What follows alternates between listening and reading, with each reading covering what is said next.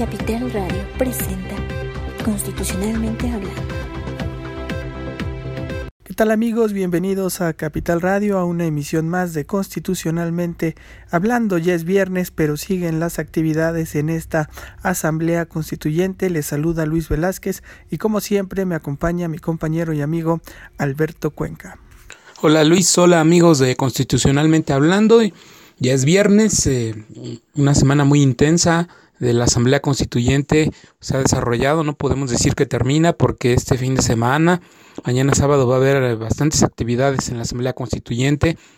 La titular de la Comisión de Derechos Humanos de la ciudad, Perla Gómez, acudirá a la Comisión de Poder Judicial, en donde hay una discusión fuerte en varios de sus artículos sobre cuál deben ser los alcances de este organismo que en su momento sustituirá a la Comisión de Derechos Humanos, la Defensoría del Pueblo, de si llevará el nombre actual. Ya quedó definido que será un órgano autónomo, y sobre este tema versará la discusión de mañana de Perla Gómez con los diputados constituyentes de la Comisión de Poder Judicial. También habrá reunión de la Comisión de Ciudadanía y de la Comisión de Pueblos Originarios. Entonces, las actividades de la Asamblea Constituyente no concluyen hoy, no tienen pausa, no habrá puente el lunes 21, que pues es día para muchas personas, pues es un día feriado. No lo será el próximo lunes, no habrá, no será una día de asueto para los asambleístas constituyentes.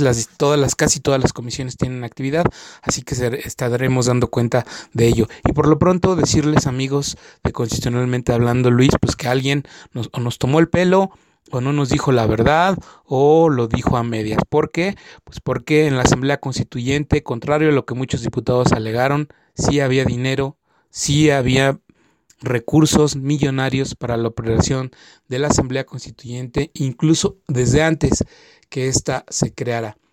Fueron 71.4 millones de pesos que el gobierno de la ciudad etiquetó para el funcionamiento de este órgano legislativo y para los trabajos del grupo redactor de la iniciativa de Miguel Ángel Mancera.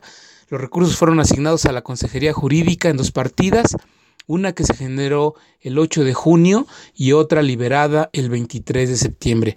¿Cómo nos enteramos de esto? Capital CDMX tuvo acceso a dos solicitudes de información pública en las que la Secretaría de Finanzas, por una parte, informó que la Consejería Jurídica contó con ese presupuesto por 71.4 millones de pesos para las partidas que ya les comentamos, y otra solicitud de información pública en la que la propia Consejería revela que una de esas partidas, una de las dos, la del 8 de junio, era de 45.2 millones de pesos. De manera que la otra partida, la que se liberó el 23 de septiembre, fue de 26.2 millones de pesos. ¿En qué se destinaron los recursos? 7 millones para el arrendamiento de mobiliario y de equipo de administración. 7.4 millones para arrendamiento de edificios.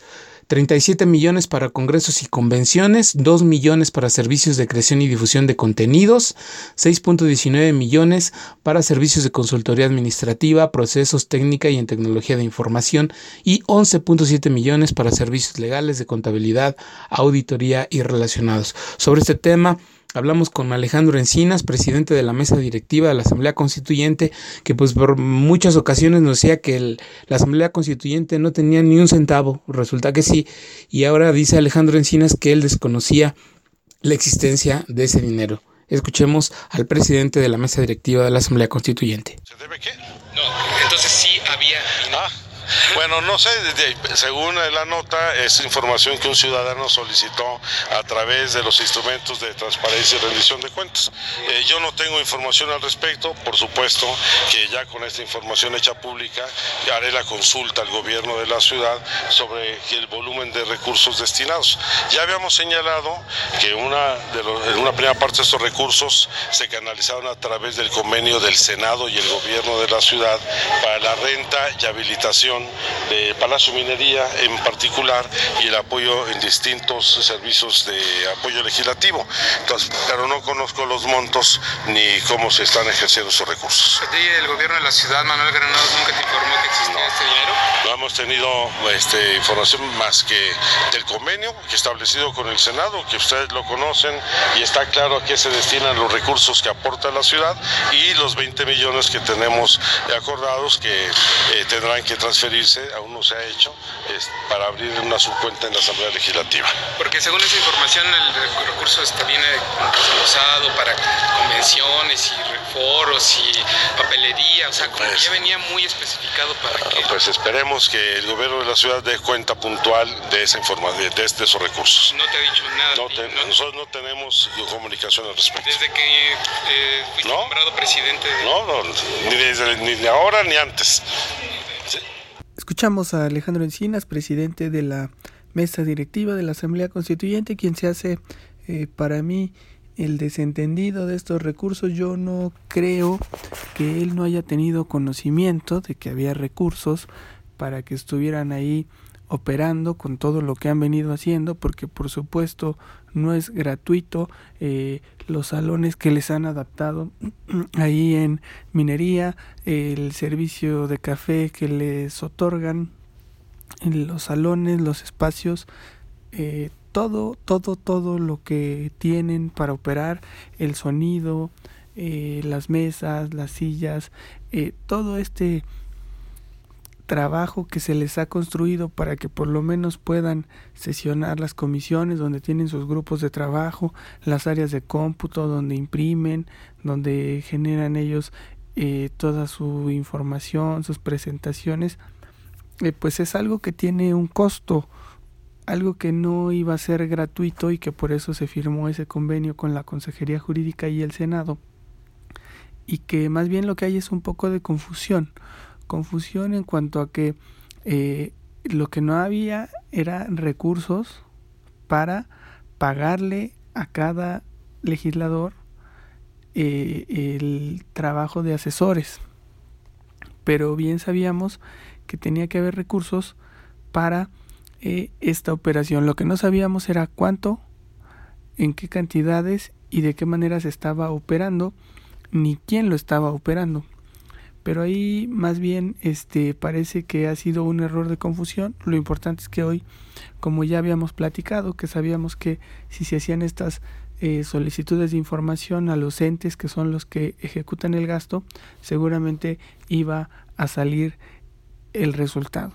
Aquí yo ayer tuve oportunidad de platicar con el consejero jurídico y él lo que me comentaba brevemente fue que ellos tienen toda la documentación que acredita las facturas, los gastos de lo que se ha hecho para darle condiciones mínimas de dignidad de trabajo a este constituyente, que implica los trabajos que se han hecho en minería.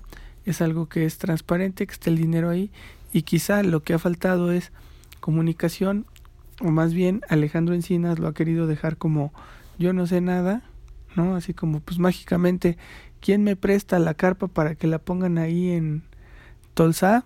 Pues quién sabe, ahí aparece mágicamente, ¿no? Pues claro que eso cuesta, claro que eso estaba presupuestado, estaba programado, y fue simplemente pues pareciera como un apoyo por parte del gobierno con la responsabilidad que tienen de que salga adelante la Constitución, y por eso les pusieron las condiciones para por lo menos trabajar, no para pagarles. Es un recurso para trabajar, para que puedan tener ellos condiciones y acceso, ya que lo que sí se vio es que el Senado sí dijo: yo no aporto un peso, más que les presto ahí unas instalaciones, si les sirven bien, si no también, pero bueno, el gobierno de la ciudad es quien dice: aquí está el recurso para darles las condiciones dignas con las cuales todos han trabajado y que incluso resultan hasta precarias, porque muchos de ellos se han quejado.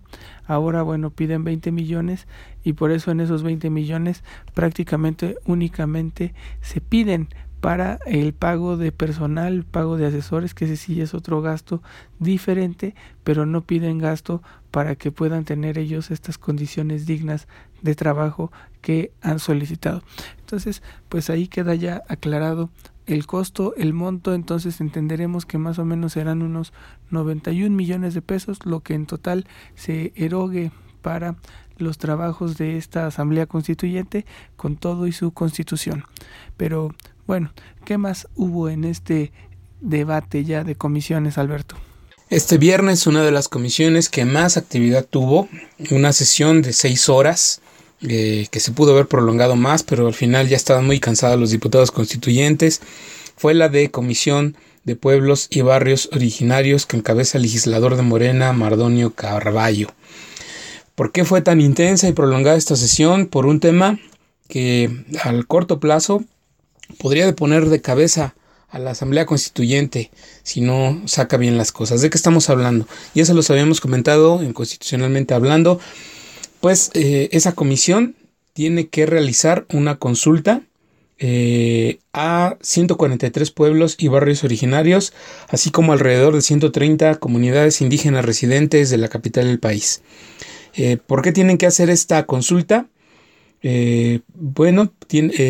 Nuestro país suscribió hace algunos años la Declaración de las Naciones Unidas sobre los Derechos de los Pueblos Indígenas y el Convenio 169 de la Organización Internacional del Trabajo.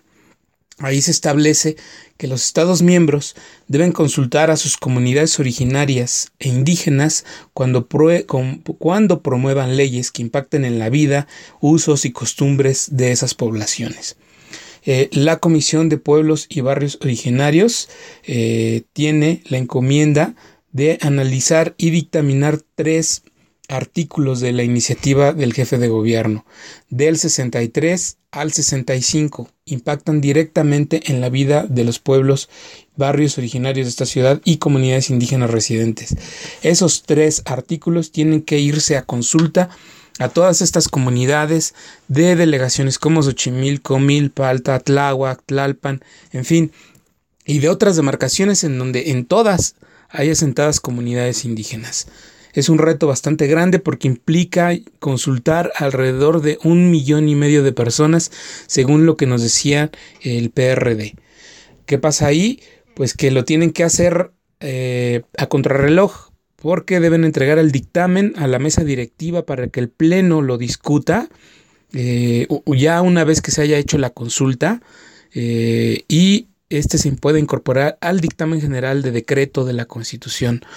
Hoy la Comisión de Pueblos y Barrios, en esta sesión de aproximadamente 6 horas, se la pasó discutiendo el método para llevar a cabo esa consulta.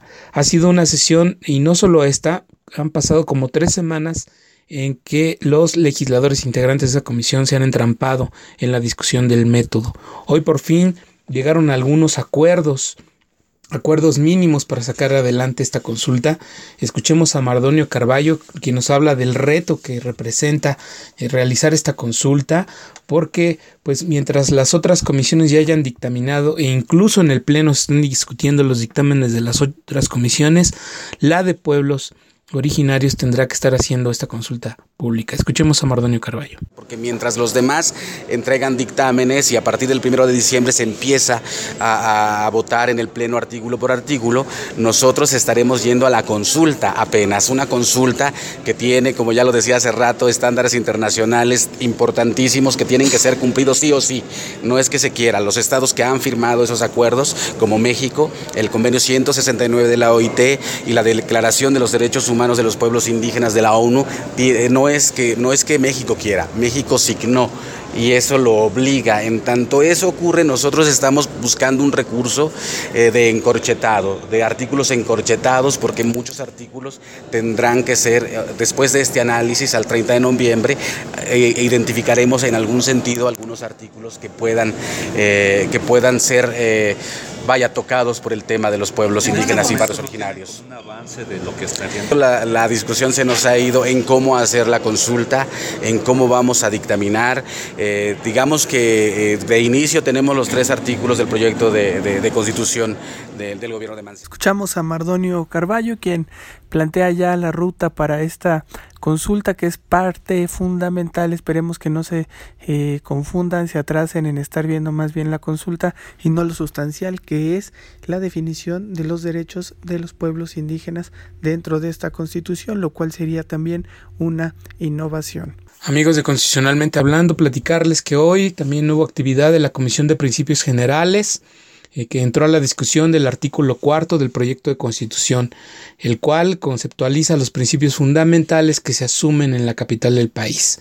La iniciativa del jefe de gobierno plantea que sus principios serán la libre determinación, el respeto a los derechos humanos, la defensa del Estado democrático, la construcción de ciudadanía, diálogo social, la promoción de una cultura de paz y no violencia, el fomento al desarrollo económico sostenible y solidario, la distribución equitativa del ingreso, en fin.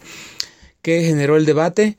Una propuesta del Partido Encuentro Social, del legislador Andrés Millán, quien plantea que como un principio más de estos que están ya contemplados, de estos principios fundamentales que plantea la iniciativa del jefe de gobierno, se sume el de la libertad religiosa y de culto, a fin de evitar el maltrato y la exclusión de que son objeto algunas comunidades religiosas. Ahí Jaime Cárdenas de Morena consideró que ese artículo 4 debe armonizarse con el contenido del artículo 24 de la Constitución Federal, el cual habla de convicciones éticas, de conciencia y de religión. Sin embargo, Andrés Millán no se quedó callado y así argumentó en defensa de su iniciativa. Se afecta a varios artículos, ¿no? Y hay una parte aquí en el cuarto, y efectivamente viene que es el tema de la libertad religiosa y de culto. Y como ya decía el diputado Cárdenas, nosotros la queríamos dar con ese enfoque como de un poco de proteger a la exclusión y persecución y maltrato que se le da un poco a las minorías religiosas que se les llega a dar, ¿no? Que es real, que a lo mejor muchos decimos no existe, pero claro que es real en la ciudad, ¿no? Digo, entonces, hay cuestiones generalmente a los cristianos que pueden ser excluidos, ¿no?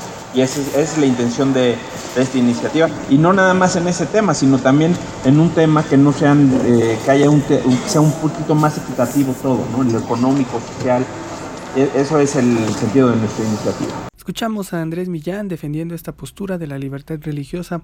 Ha sido la agenda del Partido Encuentro Social, del cual sabemos muy bien está organizado por diversos ministros de culto, diversas iglesias, y así es como ellos han venido plasmando esta agenda. Le ponen un sustento constitucional, hablando del artículo 24 constitucional federal. Veamos cómo avanza y seguramente será un tema que se considere, ya que en esta ciudad pues todo lo que es progresivo va avanzando. En la Comisión de Principios Generales también tuvo intervención la periodista Katia de Artigues junto con la priista Yolanda de la Torre. Ellas defendieron una iniciativa en la cual señalan la importancia de incluir como un principio fundamental el de la accesibilidad de las personas con discapacidad, así como el de la universalidad del bienestar social. Katia de Artigues dijo que no hay que perder de vista que en algunos años muchos de los que hoy somos adultos, seremos dentro de algunos años adultos mayores, y en las etapas finales de nuestra edad enfrentaremos alguna discapacidad. Además de que se debe tomar en cuenta que existe una epidemia de diabetes en nuestro país que genera discapacidades como la ceguera y además de muchas enfermedades crónicas. Y esto lleva a que en la Constitución quede definido la accesibilidad como un principio fundamental. Escuchemos a Katia de Artigues. Nosotros 10 o 15% de la población actual, sino todos los que nos vamos a sumar a la estadística, porque la Organización Mundial de la Salud calcula que ahora que vivimos cada vez más años y en países que superan los 70 años de edad, todos vamos a tener una discapacidad los últimos 7 u 8 años de nuestras vidas.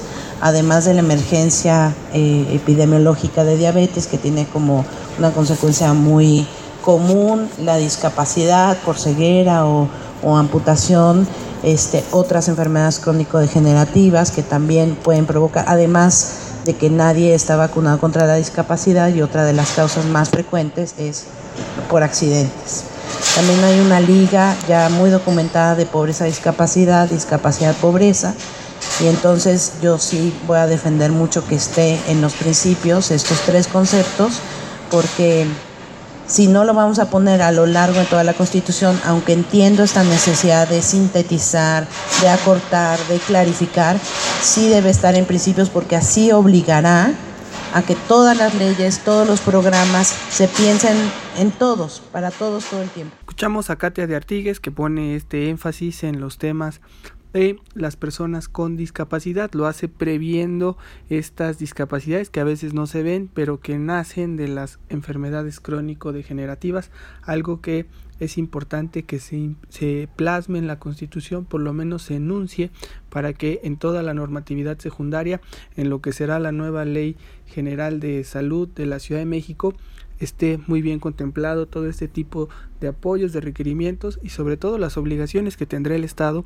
para garantizar la calidad de vida de las personas adultas mayores. Luis, amigos de Constitucionalmente Hablando, comentarles en esta recta final del programa que hoy también acudió a la Asamblea Constituyente el secretario de Cultura del Gobierno de la Ciudad, Eduardo Vázquez. Acudió a explicar el contenido de una propuesta de modificación presentada por uno de sus asesores bajo la figura de propuesta ciudadana respecto a la iniciativa de constitución de su jefe, del mandatario capitalino Miguel Ángel Mancera. Vázquez expuso que deben hacerse modificaciones a algunos artículos como el 23, en el cual se contempla que el Congreso local tendrá la atribución de legislar en materia de patrimonio cultural y de emitir declaratorias que protejan el patrimonio de la ciudad. Vázquez no está de acuerdo en esa redacción de la iniciativa, de su jefe, Miguel Ángel Mancera, y dijo que hacer declaratorias de patrimonio cultural le corresponderían al propio gobierno del DF y no al futuro Congreso local que vendrá a sustituir a la Asamblea Legislativa. Dijo que si el Congreso se le queda esa atribución, sería partidizar y convertir el patrimonio en moneda política. Escuchemos a Eduardo Vázquez, secretario de Cultura de la ciudad. En el texto original se decía que era facultad del gobierno de la ciudad declarar patrimonio inmaterial o las declaraciones de patrimonio de la Ciudad de México.